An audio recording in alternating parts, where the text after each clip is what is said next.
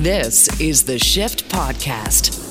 Today on the Shift Daily Podcast, an accidental missile strike landing in Poland put the world on edge. But what did Ukrainians think of the ordeal? How did they see it? Lawyer and democracy advocate Mikhailo Zerdikov joins us from Ukraine and gives us the latest on the war and NATO's role in supporting Ukraine. Would you feel guilty about stepping on a spider? What if you knew it had feelings? Biologist Dr. Mark Moffat, Dr. Bug, tells us if insects have feelings and what could be going on inside their tiny little brains because bees will choose to play with balls and skip a meal. Plus, we play everyone's favorite radio game show, Game Showy. Brendan Kelly and myself go head to head with creepy crawly questions about the bugs we talk about with Dr. Bugs. This is the Shift Podcast. It's time to play the game. That's right. It's time for Game Showy. The game show on the radio, where we go head to head, battling it out for pride and joy and whatever points Ryan O'Donnell decides we're playing for. Earlier in the shift, we talked about bugs. So we're going to do more bugs. Here's your host, Ryan O'Donnell. Oh, why, thank you, Bob. Or should I say, bug? We learned a lot about bugs tonight, but I'm going to test your knowledge. Were you paying attention when Mark Moffat, Dr. Bug, was talking about how amazing these creatures are? We'll find out, and maybe you know some stuff that even he doesn't. Actually, that's probably doubtful.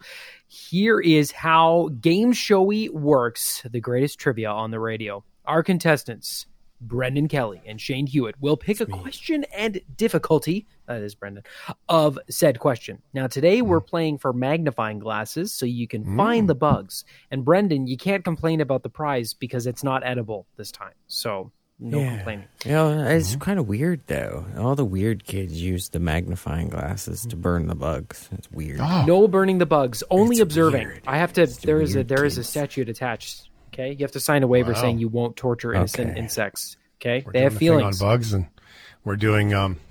We're gonna burn them. It's gone well so far. They got feelings. Oh, super well. Okay, so playing for magnifying glasses. 1 magnifying glass is an easy question. 3 is a very difficult question. If you get it right, you will hear this. I am a cute little bumblebee. Yeah, cute little bumblebee. Yeah. If it is wrong, however... Ooh, the flies are coming. And it's worth knowing that if you get the question wrong, the opponent has 5 seconds to steal the answer if they know it. Now, we have 3 categories of questions to choose from tonight. We have the animal kingdom, bizarre bugs, and anatomy, all around insects. And we also have the one, the only, your favorite, the text line special, which sounds like this. Wow. Ooh. When you hear that sound, that means we have stumbled across the hidden question. It's hidden right in the show, completely at random. One of these contestants is going to pick it and could win 2 magnifying glasses if the answer is right. The trick is they don't get to answer the question. Only you do, the listeners. So get your phones ready if you're able. 877-399-9898. Text in the answer to this question if you know it, and you could be the deciding factor in the game. So, here is the question. I'll give you the number, 877-399-9898. Your question is this. What is the most commonly eaten insect by humans around the world? Is it ants, grasshoppers, spiders, or beetles? What bug do humans eat the most? Ants, grasshoppers, spiders, or beetles? Text in your answer now, and you could be the game changer in this edition of Game Showy. That's right, Shift Heads. You can play along to Game Showy. If you know the answer to that question, text it in now, 877-399-9898. And you could help Shane or BK win the game. Get it wrong, though, nobody gets the points. Our categories: Animal Kingdom, Bizarre Bugs, and Anatomy. Bob? All right, thanks, Bob. Let's get this started. I believe BK was the winner at the last second with a steal victory in our last edition of Game Showy. Like usual. Which, well, Shane, you right? just chatted with Dr. Bugs, so the information is fresh in your brain, so perhaps you have a little bit of an advantage here. Where are we going first? Well, I'm going to go to the place that says if you did not catch our chat with Dr. Bug, keep listening or grab our podcast, because that's a great way to hear the Dr. Bug and what he has to say. Well, let's go with the Animal Kingdom for one magnifying glass here. Actually, you know what, Rye? I'm going to go with 3 magnifying glasses off the hop. We're going deep on the Animal Kingdom here. Okay. All right. Shane. The Animal Kingdom is made up of, prey and predators. What insect is considered to be the most successful predator in the Animal Kingdom? Is it? And I will say that all of the options here are considered the tops, but one of them comes out above the rest. Is it dragonflies, ladybugs, spiders, or ants? Whew. What insect is the most successful predator in the Animal Kingdom? Okay, ants, not real predatory. They're just kind of like garbage men. Spiders, that could be a thing because they eat lots of stuff. Ladybugs, everybody loves ladybugs, and dragonflies are pretty. So because everybody loves ladybugs, I'm actually going with ladybugs, Rye, because, ladybugs, they're pretty, but, that's why they might be underestimated. I'm going ladybugs. Okay. Well, Shane, ladybugs are predators and are capable of consuming about 50 aphids a day and can eat 5,000 in less than a year. However, good news. They are not the most successful predator. Very close, but that is incorrect. Oh, Brendan Kelly, you've got 5 seconds to steal. Bug spray. I don't know. Spiders? Spiders, spooky spiders is incorrect. It is not spiders. Really? So nobody gets the points, but I will tell you what is. Dragonflies are the most successful predators. In fact, a recent study says they might be the most efficient killers in the entire animal kingdom, more so than lions. They are responsible for regulating most insects around their habitats because they kill so many other insects. Spiders do a lot of that, just not as often and as much as dragonflies. I only see dragonflies doing 2 things. Chasing each other or trying to get off the grill of the car. I always see a really long lineup outside the Dragonfly in Niagara Falls. It was a killer of your Saturday mornings because you were always so hungover, right? You ever DJ there? No? Not the Dragonfly. No, my buddy Mike did, though. Oh, nice. DJ Ozzy. Yeah. Okay. Back to Game Showy. Let's get back to Game Showy. Brendan Kelly, you're up. No points awarded that. Oh, we lost Ryan. Oh, no. Okay, well, no points awarded on that one while Ryan figures it out. Oh, there he's back. Okay. No, now he's gone. He's gone again. Can you hear me now? This is funny. We see Ryan on a Zoom call, so his lips are flapping, but we can't hear him. Okay. Well, I'll tell you what. I've got Ryan's questions here, BK. I'll just keep, while Ryan figures that out, let's keep going with Game Showy. It's your chance to go, and you got 3 categories: Animal Kingdom, Bizarre Bugs, and Anatomy. Which one do you pick? I'll go with Anatomy for the one there. Just the one.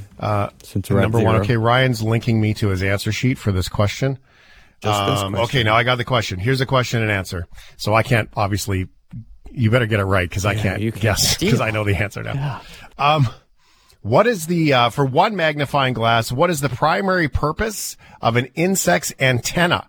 Is it to touch and smell, finding a mate, communication, or all of the above?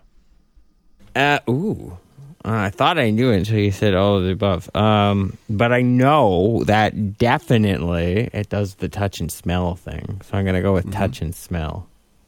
Touch and smell is the That's your guess? Yeah, because I don't think it is finding a mate. That's more just doesn't? like, that's if they're doing sit-ups and stuff. You don't think so? Yeah. No. That just depends on, like, their physical physique and maybe how much they got in the honey bank account. The honey bank account.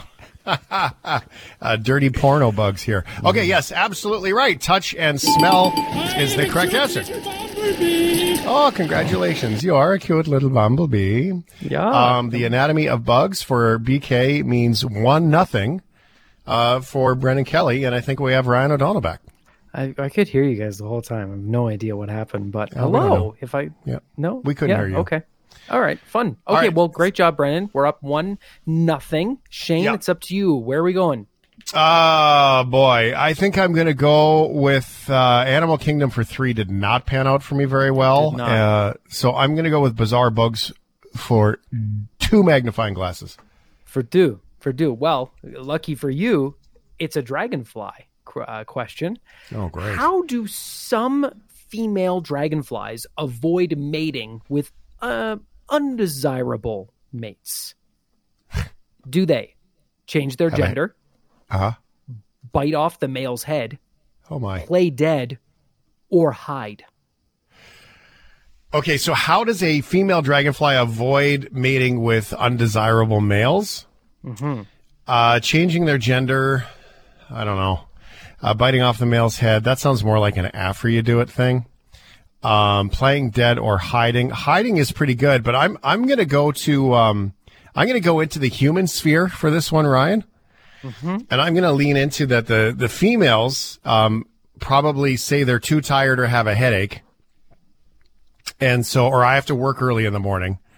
So that to me sounds more like playing dead. So I'm going to say female dragonflies play dead to avoid mating with undesirable males, aka husbands.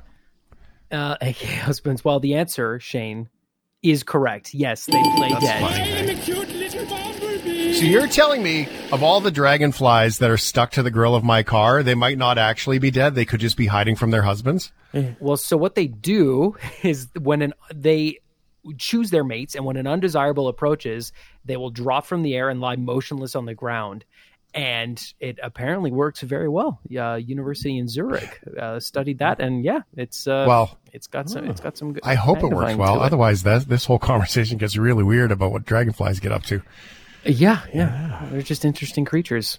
All right. BK, Yeah. you're down 1 magnifying glass. Okay, well, I'll just go with Animal Kingdom there for 2 to go up by 1. You.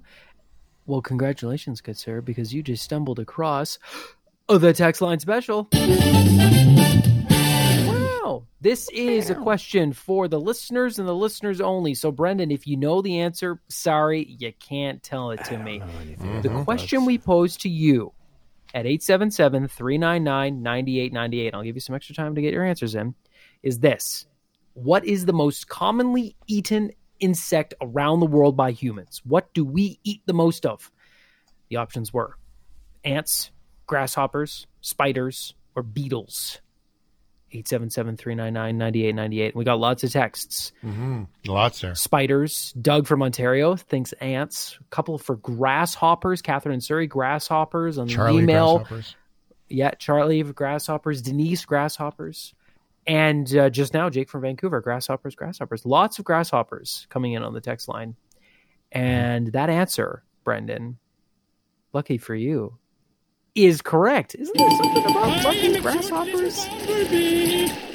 I'm going to give you a stat that's probably going to surprise you.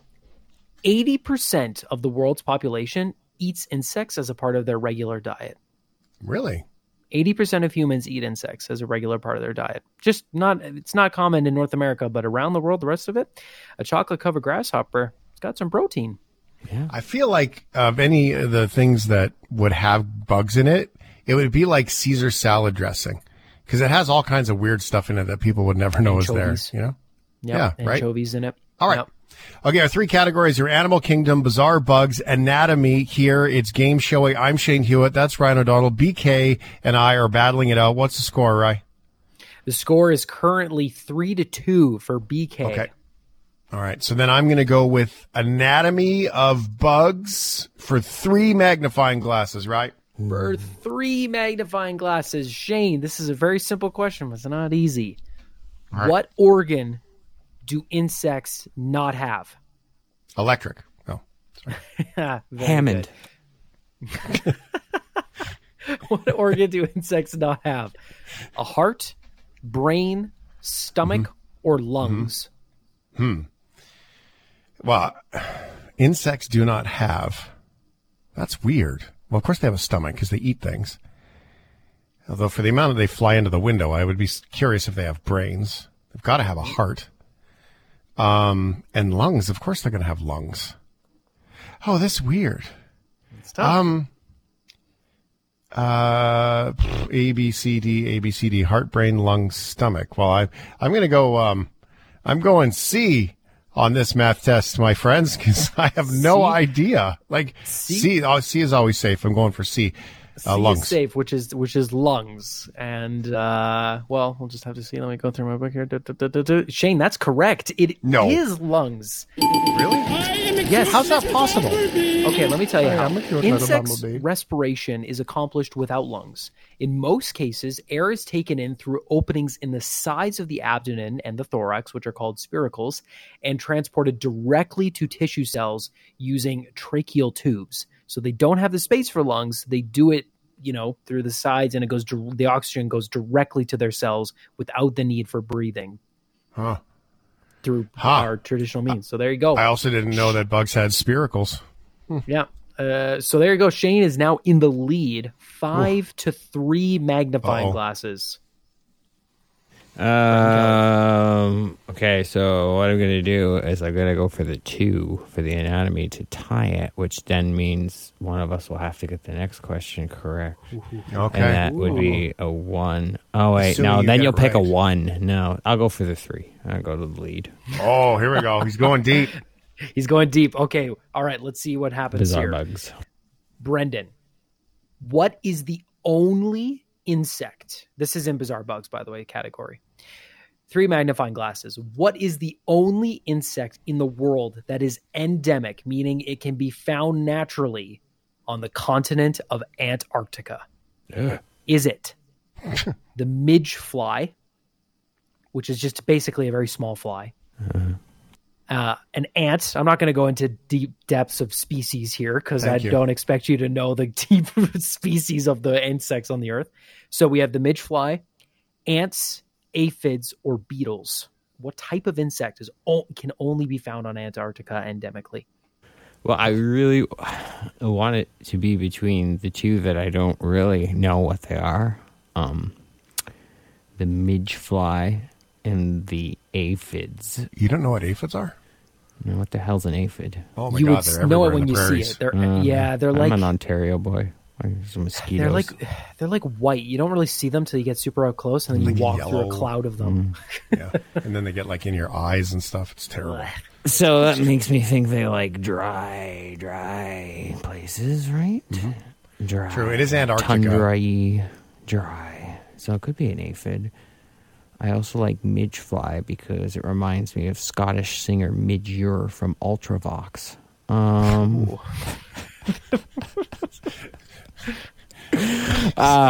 This is why we're on the radio and we're not academics, by the way. I'll go with Midge Ure there from Ultravox. Dancing with tears in my eyes. Yeah, okay, well, you're not going to have tears in your eyes because that is the correct answer. Yes, the midgefly. Yes, thank you, Midge Ure. The only true insect on the southernmost continent is a wingless midge called the Belgica antarctica. It's only 0.8 to 0.23 inches, but it is still the largest terrestrial animal on Antarctica because there's just nothing there. That's him. Dancing with aphids in my eyes. See? Oh, yeah, there you go. Okay. All right, so what's the score, Ryan? What's the update? What do I got to do here? Well, it's 6-5. So, Shane, you got to go for 2 or tie it. I got to go for 2 because I got to win here. So that means some of the categories, Animal Kingdom, Bizarre Bugs, and Anatomy. I'm going 2 magnifying glasses for Anatomy. Let's do it. Hit me. Shane, Yes, What Ryan. insect is considered to have the most painful sting in the world? Mm-hmm. Is it the bullet ant, Ooh. the black widow spider, Mm-hmm. the fire ant, or the hawk wasp? Hawk wasp. Ooh, that's interesting. Okay, so I'm gonna go smaller because smaller is always scarier. Like when you go for a massage and your massage therapist is little, and that's always the ones that hurt. So, hawk wasp, I'm taking out. Black widow, too easy. Fire ant or bullet ant?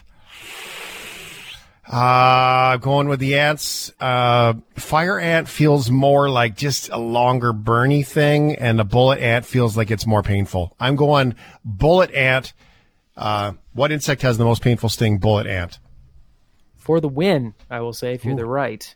Mm-hmm. And you just shot a dead eye, my friend. That is the correct answer. A bullet ant. I am a cute little bumblebee. We celebrate, but if you were stung by a bullet ant, you would feel it for up to 4 hours. And Wow. the pain is so bad, you feel it across your entire body, and it has been described to be as getting shot in the chest by a bullet. So if you see one, don't go near it. Oh, wow. How do they know that? Do they study that? Is there someone who creates this little? If you actually go up on YouTube and look up Coyote Wild on YouTube, this is a guy who will literally voluntarily get stung by everything, and he voluntarily was stung by a bullet ant and described it so you can see what it's like to be stung by one without actually getting stung by one. Wow. There we go, my friends.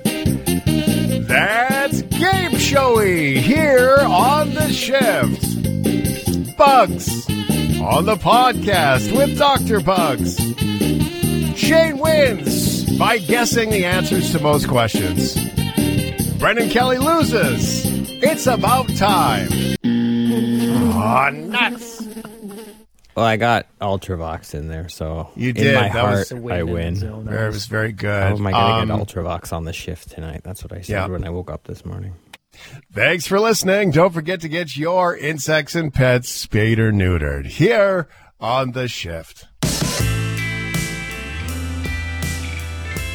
This is the Shift Podcast. We go across the planet to the other side over in Ukraine right now. It's been busy again. I feel like I say that every single week when we have conversations with our friends there. Joining me now from Kyiv is Mikhailo Zernikov. Mikhailo is a lawmaker and a de jure foundation, which I finally looked up what de jure means, Mikhailo. I'm assuming that the de facto de jure, is that the name? Because since you're one of the founders of the group, is that where the name comes from, about that forward thinking, creating the future of Ukraine and the laws around it? Is that really where that name comes from? Well, it's a little wordplay. First of all, hi Shane, hi everybody, and thanks for having me again. And it's a little wordplay on de jure is a very kind of legal Latin phrase, which means as something according to the law. Which we aspire to have here in Ukraine. The way the law should be, I think, is the way that it's by definition. Yep. Exactly, but at the same time, as these 6 letters, they come from the words democracy, just 3 forms. So it's two each, the beginning of each word, which kind of is what we are doing. So it's where this is where it comes from. That's very cool. So for everybody else, de facto is what the law, black and white, says. And de jure is Jure, by definition, is what the law is believed that it should be or should represent. And so, kind of a neat play on words. And I only put those together about your organization here in the last few days. So was thinking about you. And of course, things have been going on. How is everybody? How's it going? I know that, I thought of you when that barrage of rockets this weekend, or I guess this week hit, and there was some apartment buildings and such. I mean, it hit Kyiv, it hit Lviv, it all kinds of places. Everybody's okay?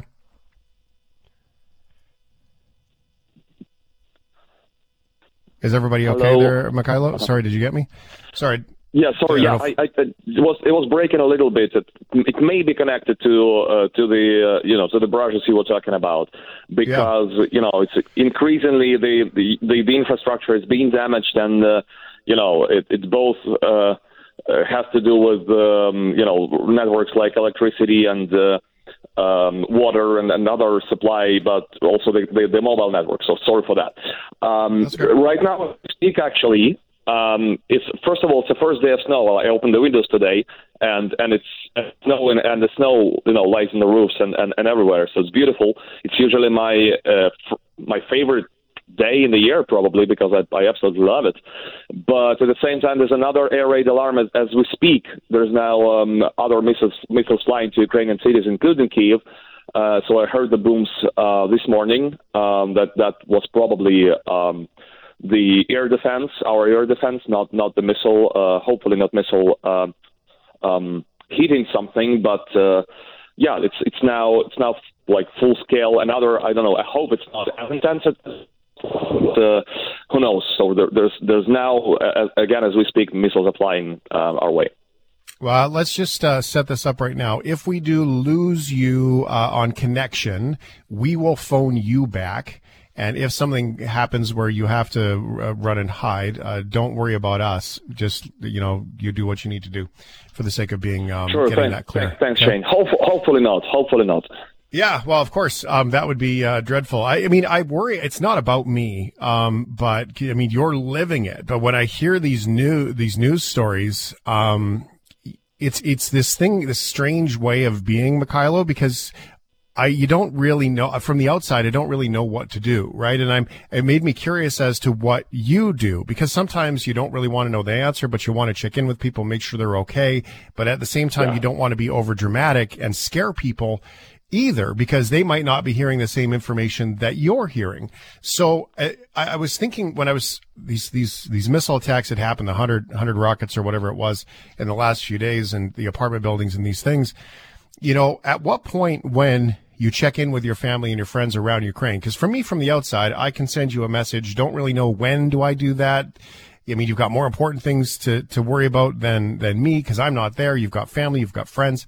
But at what point do you reach out to your family and friends, in your case, your staff, your coworkers, to make sure everybody's okay? Because the way this has been going, you would be checking in with them in some cases 3 or 4 times a day. That's, we're getting, believe it or not, we're getting kind of more and more used to these things. So it doesn't, apart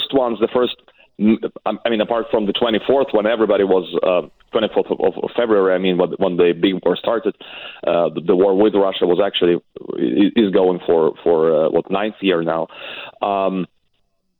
Apart from that day when there was the first day, the most missiles were launched and hit.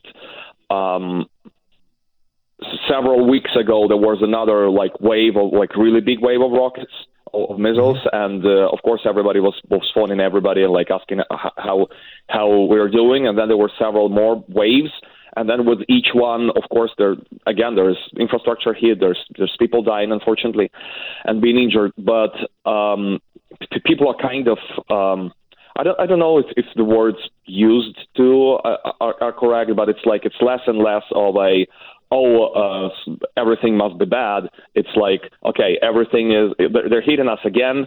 They're gonna switch the lights probably, but we're gonna make it. It's something like this. Of course, we check on each other. Of course, we ask how we are at work. We have a special chat where we just as they start to hit again, we kind of write silly things and just try to distract each other from bad thoughts, which helps. But yeah, we are. What I'm trying to say is they're not going to achieve what they want to achieve. We're not going to be scared. We're not scared. Well, isn't it a fine line between resilience and the terrible line of normal? Because nobody wants this to be normal, but at the same time, you have to be resilient. You have to be able to sort of get through that. I mean, the task ahead of you and your colleagues is to build the next version of Ukraine anyway. I mean, that's what you were doing before this even started. So now more important than ever to keep pushing forward. So that resilience thing balanced with this, whatever we do, this can't become the new normal, right? So that's got to be difficult. Yeah, it is quite difficult. At the same time, you're absolutely right. And I mean, we're always wondering how much how adaptive can you get, because people are really getting somewhat used to what is happening around. Because you're absolutely right. You have to continue doing what you're doing. We have to, when our friends come back from the front lines, our colleagues, our friends, our relatives, there's lots of people who are serving now in the trenches as it's getting minus temperatures. We will not have the luxury of saying, while you were fighting there, we were sitting here and being scared. No, we have to continue working. We have to continue doing what we're doing in order to help those who fight on the front lines, transform the country and really not be just sitting across those who come back from the front line saying, we did nothing while you were risking your lives and basically giving your lives to defend us. Yeah, that's incredible context to provide for us when we're not there. So thank you for that. I think that's remarkably clear. Mikhailo Zernikov is in Kyiv. Mikhailo, can you tell me what I get to see I watch your feed on Twitter a lot, which is great for me because I get to see the context and I use that translate this tweet quite often. Okay. I get to see some of the things that go on, and this story about that rocket in Poland in the last, 48 hours, I guess. Hey, there was a lot of people that seemed to be celebrating. Now, of course, nobody's celebrating the death of those two Polish people, but nobody's celebrating their death. But a lot of people seem to be on Twitter celebrating, now they've attacked Article 5. Now they've attacked a NATO country. And now here comes this is it. This is the tipping point. And it turns out that, even all the countries have said, nope, that's not what happened here. How do Ukrainians perceive that? Because nobody wants Poland in the war, I would assuming. No, I mean, if I've learned anything about you Ukrainian folks is that you don't wish this on anybody, and you haven't asked anybody to fight it for you. So you wouldn't wish it on anybody. Sure not. But at the same time, there seems to be this level of this is the tipping point when the help finally comes and squashes this. So how does that get talked about around your friends? Well, I think this last phrase, I think you describe it very well. There's a lot of hope, and I don't know how much of that is rational and how much of that is just us wanting this thing to end as quickly as possible, because that's essentially, the hopes are like, okay, now there are more involved hands, more help is coming, or maybe even, the troops or whatever is, NATO Article 5, whatever it is. And of course, we understand, if you're rational about this, it's probably not a tipping point. First of all, of course, we don't wish this on anybody. You're absolutely right. And, Poles are our closest friends here. They're our neighbor. They're helping us tremendously in this war. They're really, they're really close friends, and that makes it even worse than it is, because of how close they are and we are. But it's somewhat irrational when people see, it hit them, then probably, now the missiles will be flying and all the NATO will now squash Russia. No, it's not going to happen. We know it's not. Anybody who's at least somewhat involved or knowledgeable about how these things work knows that it's probably not going to work this way. But also, now there's been different information about this missile. First of all, it was a Russian missile. Then there was a Ukrainian anti-missile missile. But nobody knows now. But then when Ukraine says, well, it wasn't us, because according to our information, it's not. Can you please? But let's check on this. Can you please let us also investigate and be a part of it? Because you're saying it's us. At least partly, everybody's saying it's not our fault. Obviously, if it were not for Russian missiles, it wouldn't be there. But if you're saying it is Ukrainian, can we also go look at it? and so far there's no invitation. So it's first of all quite strange that, on one hand, we do not expect, everybody to fight for us. That's true. On the other hand, if certain, well, not accusations, but certain, if you think it's somewhat us, then A, please let us be there. B, why is NATO actually acting this way and not even, Poland is not even, let alone Article 5.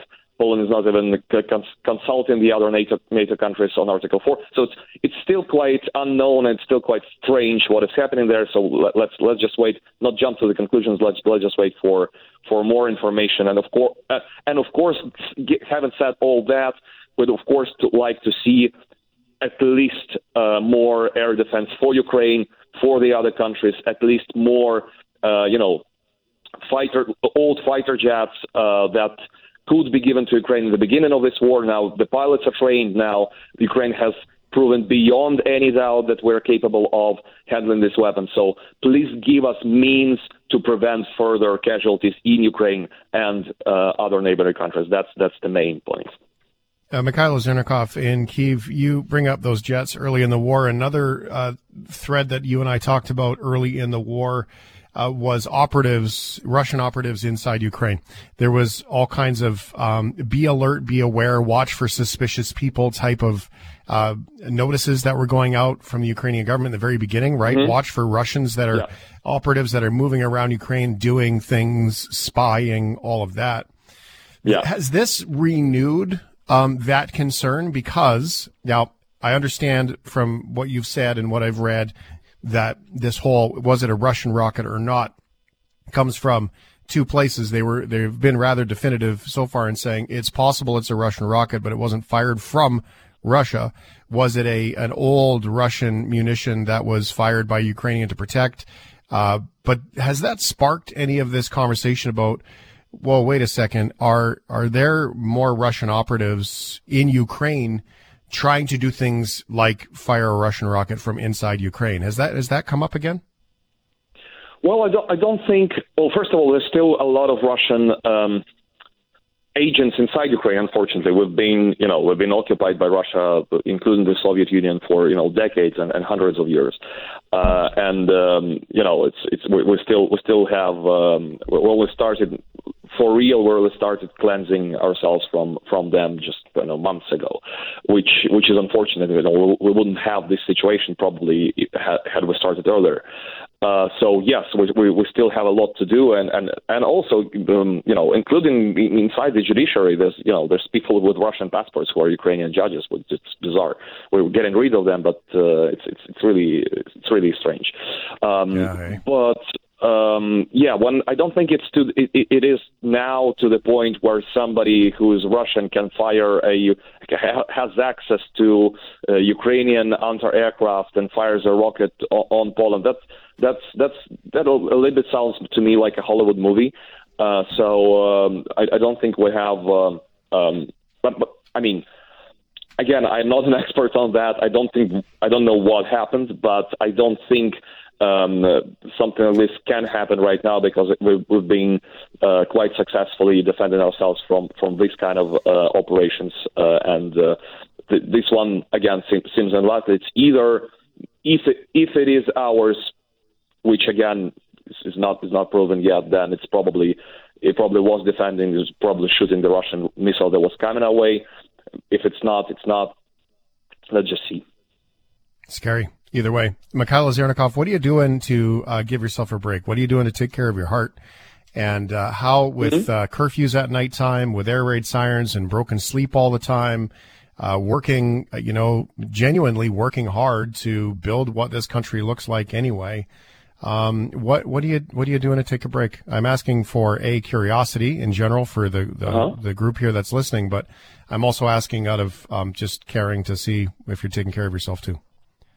Thank you, my friend. The usual stuff.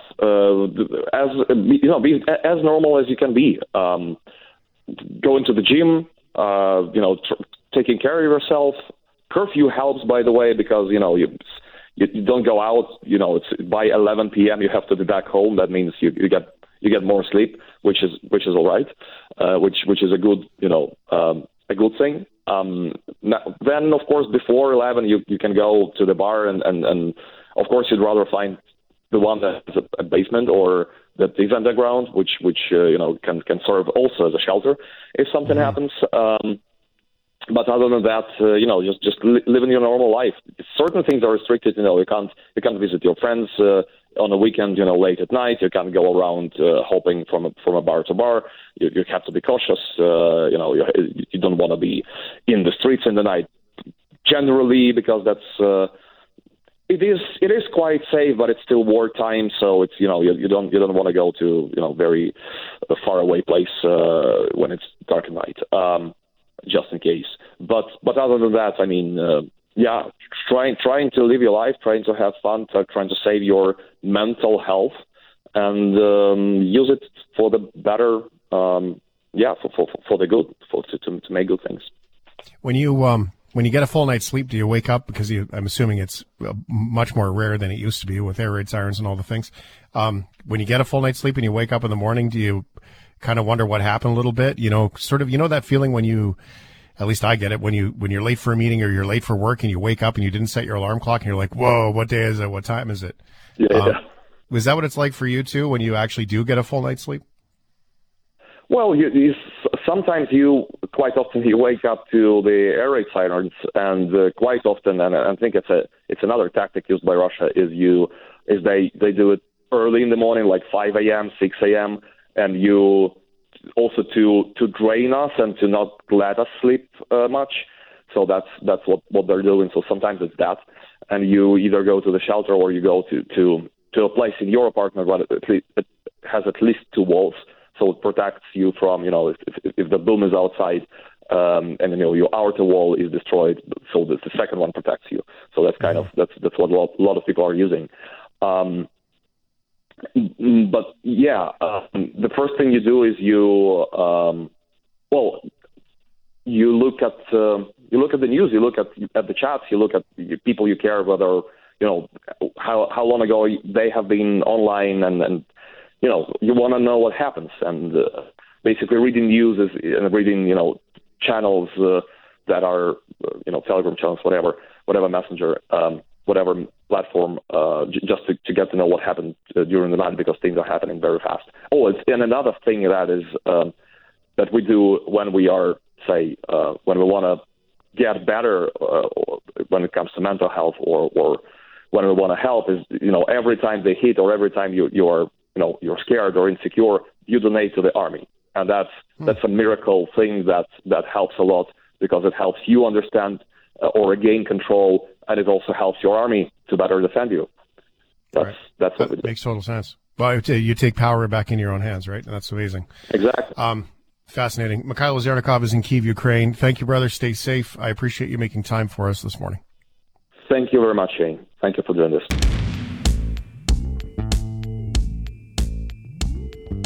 This is the Shift Podcast. Do bugs have feelings? Well, there's only one guy that we can ask that question of. That's Dr. Bugs. Dr. Bug is here, Mark Moffat, and he's like the bug guy. We've had him on the shift before. He's a friend of the show. He loves the bugs. Ants, actually, really seem to carry his heart, if you will. I imagine like an ant carrying your, exactly. Because ants could do that. Yeah. Thanks for being here, brother. It's great to see your face. Hey, Shane. So, Ryan found a story. Yeah. And a story that there, in some research, that maybe bees have feelings, have reacted emotionally to stressful situations. So we thought we would ask you, because for me it's spiders. Remember, you make fun of me because I don't like spiders. You like spiders. Oh, yeah. Yeah, and so that's gross. That's why we can't be friends in real life. I'll stay to my country, you stay to yours.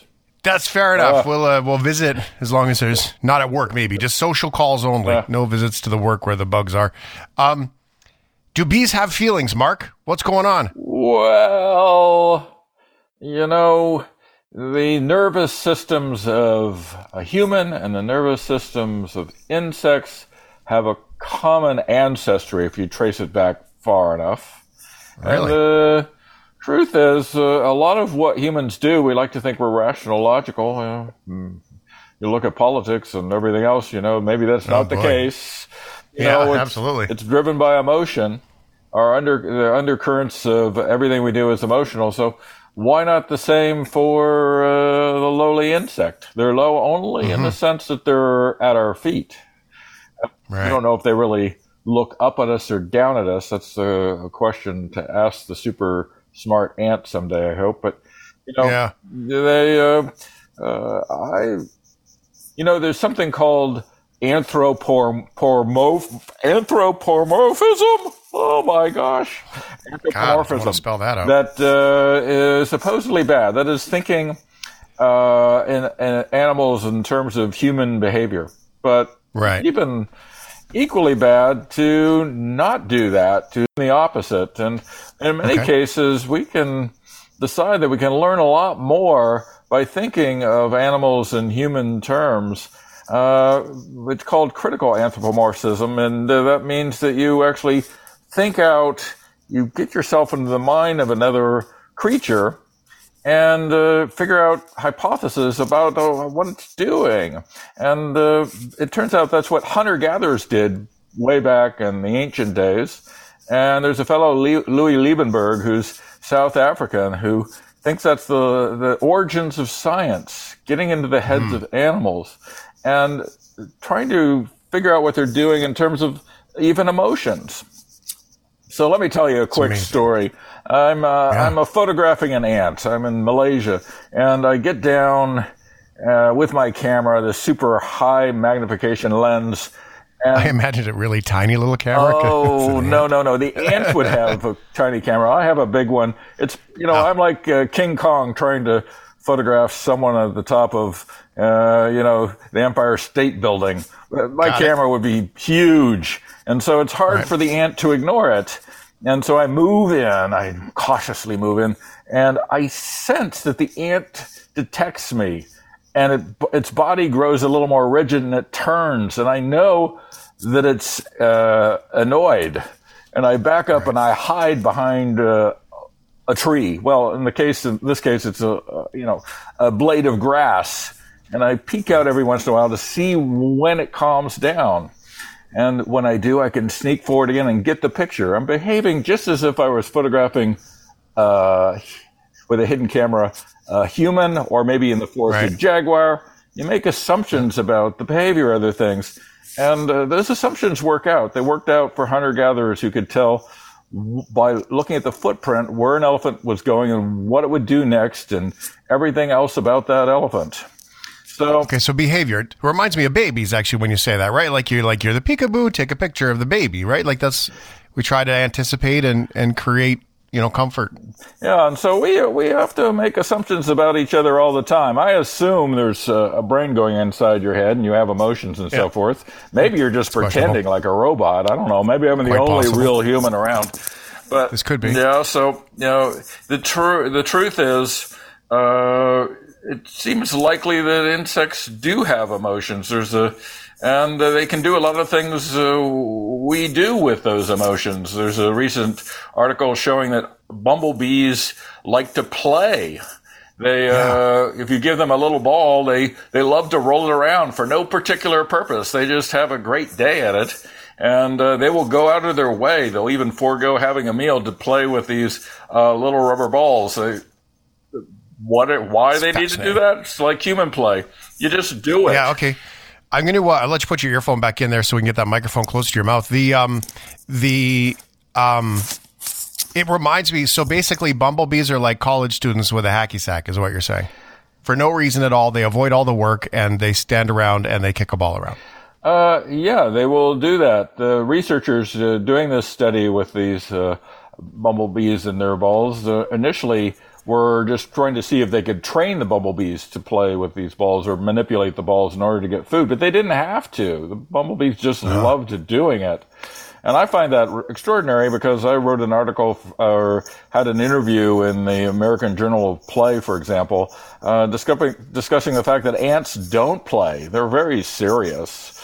And my theory is why do we play, first of all? Why do we play? And the fundamental reason for a lot of play is to learn things socially. We interact, we figure out where we fit into the world, and we learn to manipulate the world.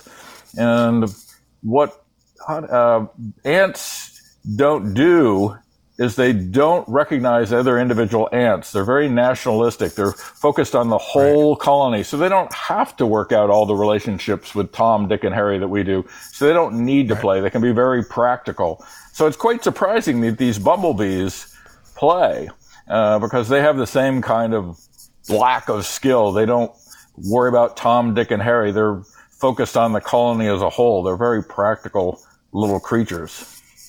Now, not to get too human about it, but it's very different looks at what is community, isn't it? Because, protecting the community is number one in both cases.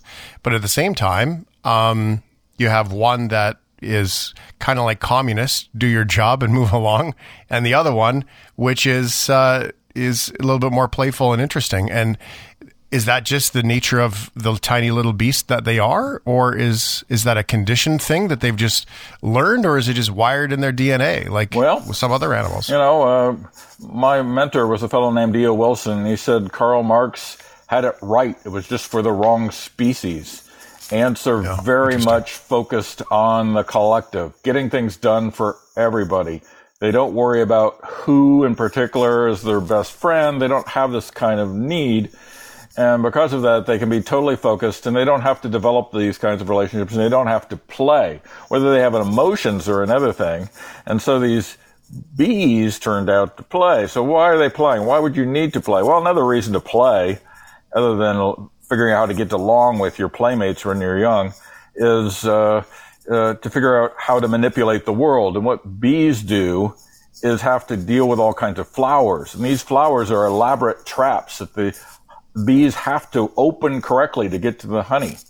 It's a very complicated thing. Each one is built differently. So manipulating objects should be the primary skill of the bee. And that's what they're doing with these balls. They're learning to move things around, and they seem to have a good time at it. And that's one of the definitions of play. You don't do something seriously. You do it again and again for fun reasons. And it's a voluntary thing. You're not trying to do something useful. And so this seems to be play. Oh, that's fascinating. So I imagine maybe an ant would use a little rope ladder to get their dexterity moving, kind of like a bee would, have to navigate through all those flowers, recognize them, get in and out of them, not get eaten by other things while they're doing it, and all that stuff too. It's fascinating. We hear an awful lot about emotions in general, right? We hear, my dog is incredibly insecure, my goodness, but a cat, all cats are just filled with hate. So you look at other animals, and then, of course, we've all heard about dolphins. Are we talking about that kind of emotion here, or are we just talking about some sort of autonomic autopilot thing that says, by the way, this will help you, this keeps you alive today, that we're just giving it too much weight? Yeah, well, no, there's more to it than that, I think. I mean, one of the really interesting things when you get to study ants as much as I do, and I started in diapers, which is, as a child, not as a grown-up, was you got to get to know them as individuals. And when you do that, when you spend a lot of time with them, watching them, and there are lots of interesting things they do. They have wars and all these other things. So watching them is much more exciting than watching, don't study cows. You'll fall asleep. Watch ants. And, you'll see that there are differences from one to the other. So the ants do have personalities. They're within a group of ants. There's usually the hard-working ant that tries to motivate the other ants, or these lazy ants that sit around and do nothing. And there are ants that seem to become particularly skilled at one task or another. And so these personality differences are there, and they're expressed in terms of things that could be looked at as emotional as well. The problem we have with ants is the same one we have with humans with disabilities and moving their facial muscles. There's a book called About Play, and it's by a medical doctor. You'll have to look it up. I don't have the name right here. Oh, Jonathan Cole, I believe is his name. And it's about face. And he talks about how people with disabilities in the face are assumed not to have emotions just because they can't move the right muscles. Right. You just turn off your ability to think that they're actually being emotional. And we actually have problems registering the emotions of people of different races and so forth, which is a social problem.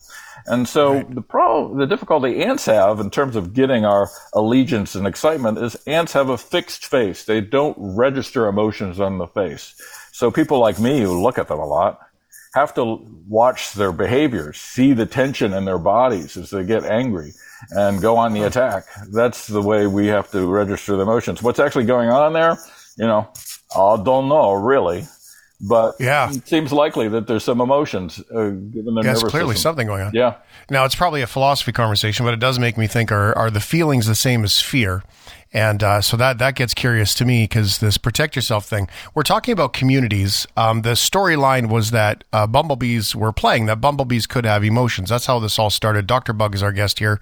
Mark, when we talk about this, these are community-based species that are living in a community. If we flip that script to a spider that is incredibly independent, do we see the same sort of scenario of play? Has there been any evidence that you're aware of that these really independent bugs that aren't in community go through that same sort of rehearsal process of navigating their way?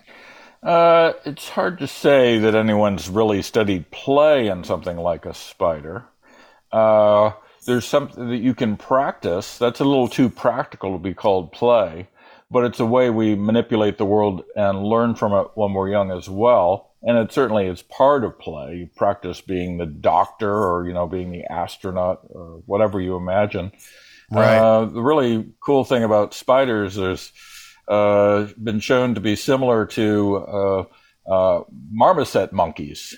If you put a marmoset monkeys in a cage with nothing in it, just a simple bar for them to sit on, and release them into the wild years later, they have a lot of trouble wandering through the forest. They can't figure out how to move through a forest. But if you put them in a cage with all kinds of limbs and branches and everything, they learn how to move in 3 dimensions and understand the world.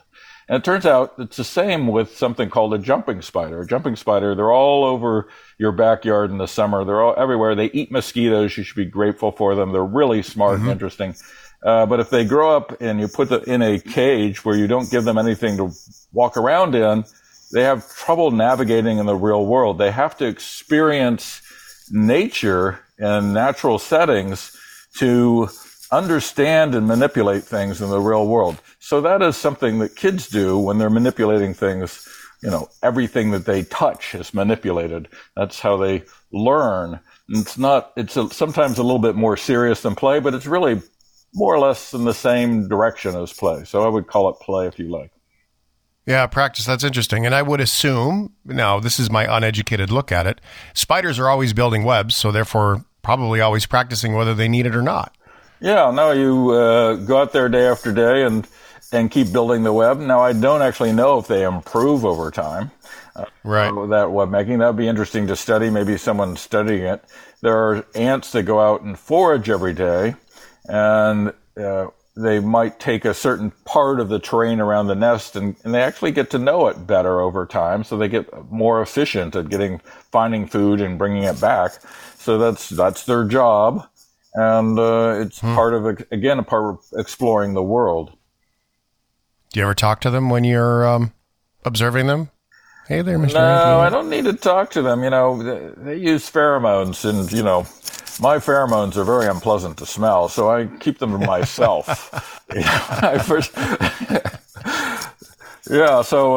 So one of the most fun examples of play, though, is in the rat. I live in New York. You probably don't have rats where you are, but we have them here. Yeah. Well, we don't here, but we do in some of the other broadcast cities that we broadcast in. So Faribault. Yep. Yeah. Well, there was a guy, Jaak Panksepp, who was in the University of Washington State University. And he studied rats, all kinds of things about rats. And every day he would reach in and he'd get to know the rats. And he began to realize that if he played with the rats for a while, that they become very friendly with him. And he would touch them and they'd roll over in their backs and wiggle a lot. And he thought, well, this is weird. And eventually he said, well, I'm going to stick my microphone in there and see what's going on. And guess what? They were laughing. They had a high frequency laugh. Really? They like rolling over, rub your belly, laughing hard, laughing. They were being tickled. No and it's a high frequency kind of sound, so you wouldn't pick it out without a microphone, special microphone. But, once they enjoyed getting tickled, they'd seek out the hand that they knew tickled. And the wrong person put their hand in, they wouldn't get anywhere close to it. But they knew hands, and they knew his hand, and they got very excited to spend time with his hand. And he figured out all kinds of things about this behavior, this joy that they expressed. And one is that if you put a serious rat that didn't like to be tickled and a male serious rat and a male rat that liked to be tickled, sense of humor rat, in with a female, the female would always choose the rat with the sense of humor. Let's just put it that way. Believe it or not, that's the way I do believe it. It seems to work that way always, doesn't it? This is fascinating. Okay, so play is a part of life. I think that's a good lesson that we can take from the bugs today. If we're not playing, are we really living? This would be that whole living or alive conversation, Mark. We could get really deep on it. Oh yeah, well, if you're going to be a scientist, you have to play. Play is about understanding and manipulating the world. We keep doing that as we get older and older. Then you're a scientist. Sorry, you're gonna have to study. You're gonna have to get a job at a university. Then I'm sorry. Oh man, more work. Mark Moffat is Dr. Bug. Thank you, brother, for being here and sharing these insights. It's always great to chat with you. Thanks, Shane. A pleasure. Thanks for listening to the Shift Podcast. Make sure you subscribe, rate, and review the show and share with anyone you like. Get it on Apple Podcasts, Google Podcasts, Spotify, and CuriousCast.ca.